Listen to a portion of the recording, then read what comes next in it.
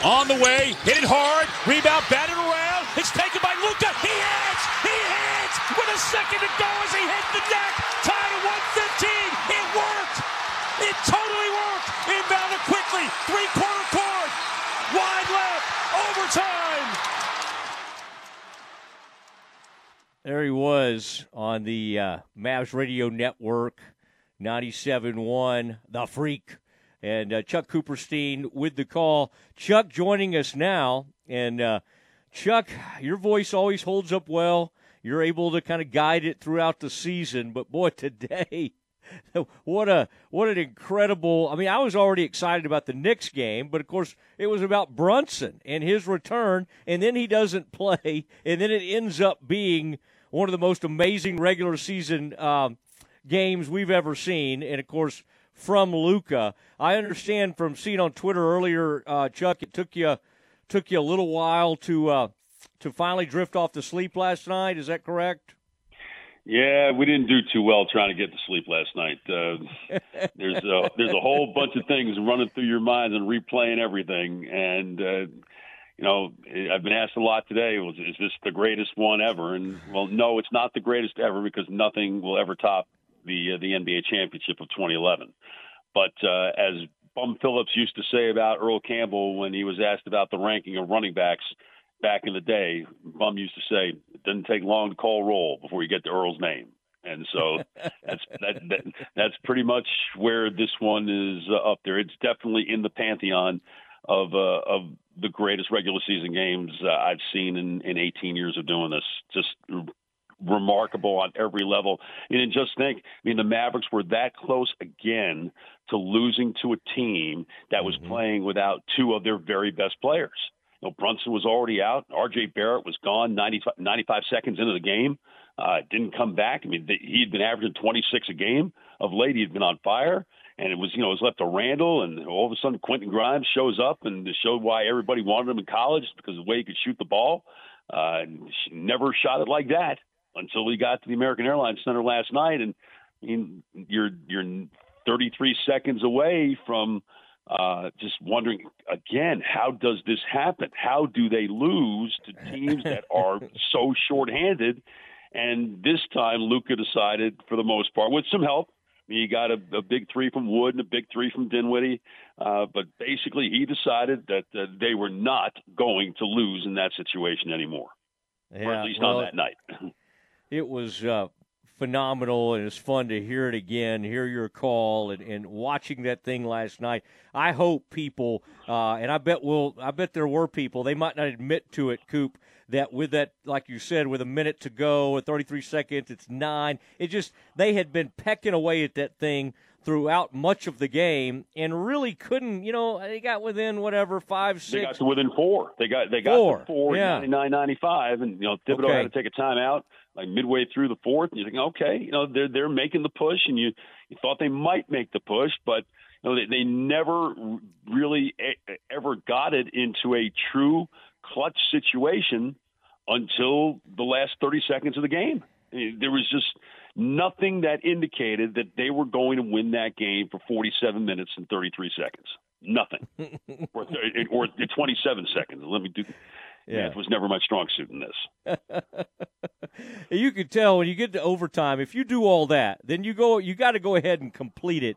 And the Knicks, were shell shocked once it kind of all that started hitting them, and then even to see Randall's face, and he's been playing really well lately and all. But you just going in that overtime period, you just were like, okay, they're done.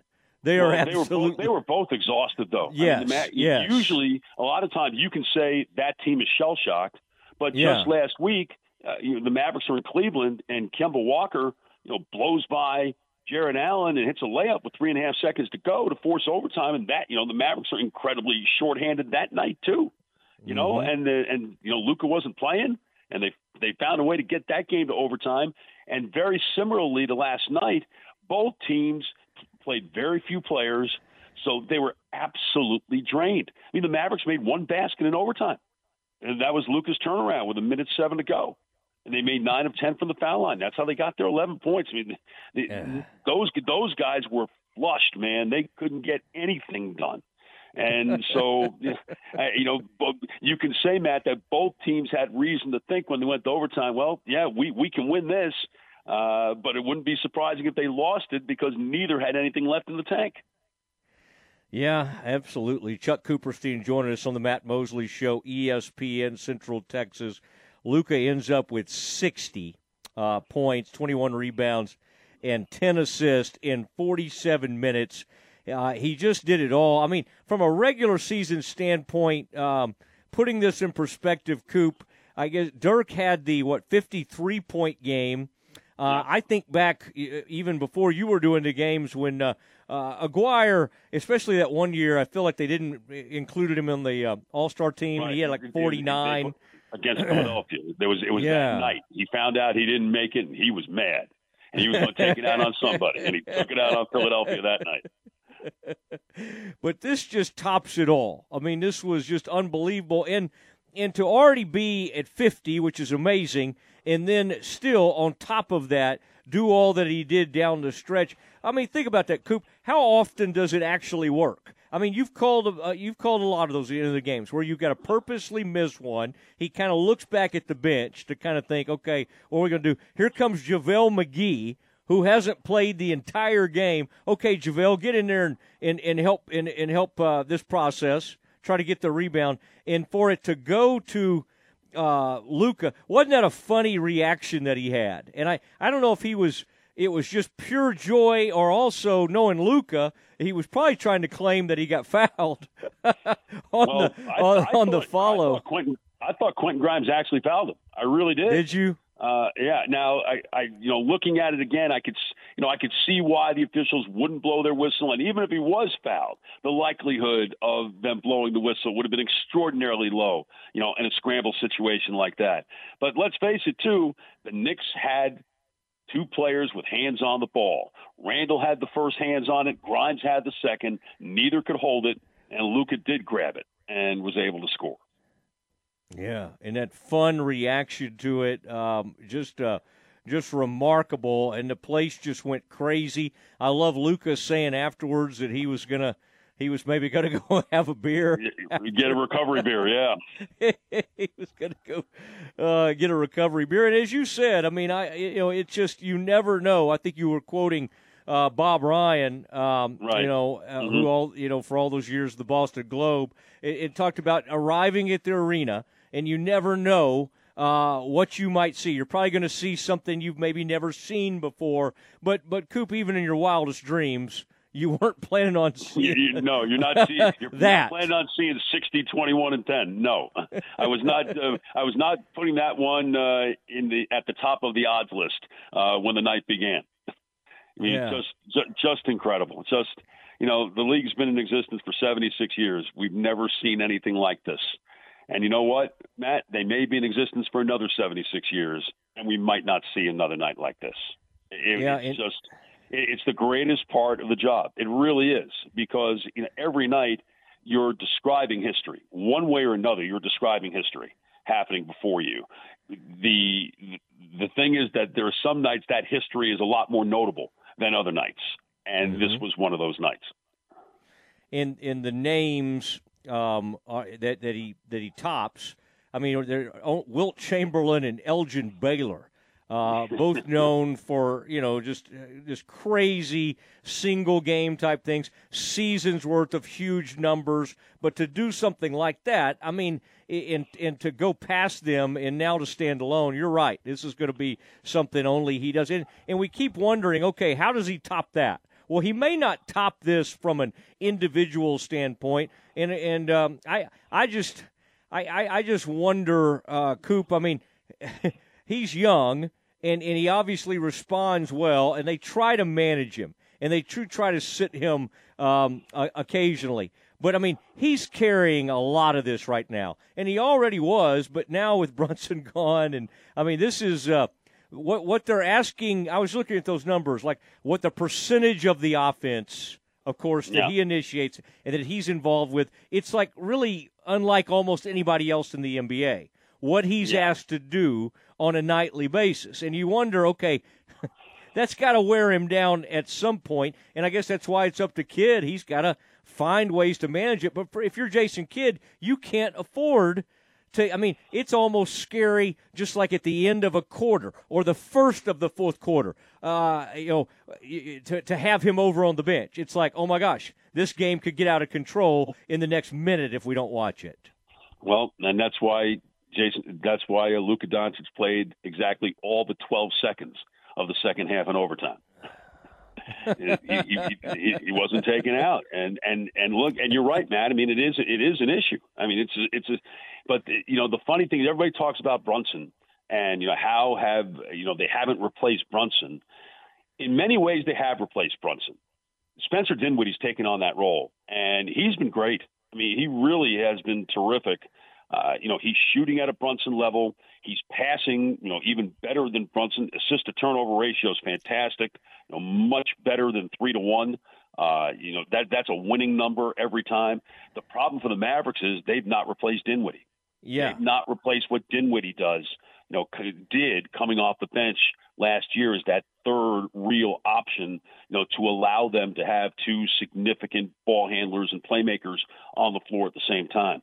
And that's the conundrum they find themselves in, with basically 2 months to get somebody in there or to make a decision on someone before you've basically have to set your playoff roster. So those would be eligible to the playoffs. So I'm not going to tell you the time's running out. I mean, there's definitely time to do something, but at the same time, the one thing that helps Luka is that he'll be 24 years old on February 28th, right? It's not like he's 30 years old and having all of this foisted upon him. He's 23. He's in great shape, clearly. He can handle all this, but it is an awful lot to ask. But I think it's even more mental than it is physical at this point. Yeah. Even if we played 48 minutes last night. And to me, it's just the knowledge that every time I've got the ball in my hands, I've got to make the right decision. There's just so little room for error right now with this team, and frankly with him because of that. And the fact of the matter is, he's doing that. He's absolutely living up to that. It is truly extraordinary to watch. And look, it's way too early for MVP talk. And frankly, I get tired of MVP talk, especially when they do it after the first week of the season and it never stops. But there are a lot of compelling cases, and you look at Jokic and the fact that he's like plus 25 on his on-off number per 100 possessions. There are plus 10 when he's on the floor. There are minus 15 when he's off the floor. In the 12 minutes per game that he's off the floor, which is just absurd, right? And Luka's the same way. I mean, not to that extent. Curry's the only other one really that's close when it comes to something like that. But to me, that's the ultimate in value. But still, you look at Denver's team, and Denver has players who are, very much. Have been at an all-star level or close to an all-star level. And right now, I mean, the Mavericks have a lot of above-average players to go along with a true superstar. And that's something that it's working. Luka makes it work. That's the incredible part of it. Luka makes it work to the extent that every time that he's on the floor, that team has a chance to win.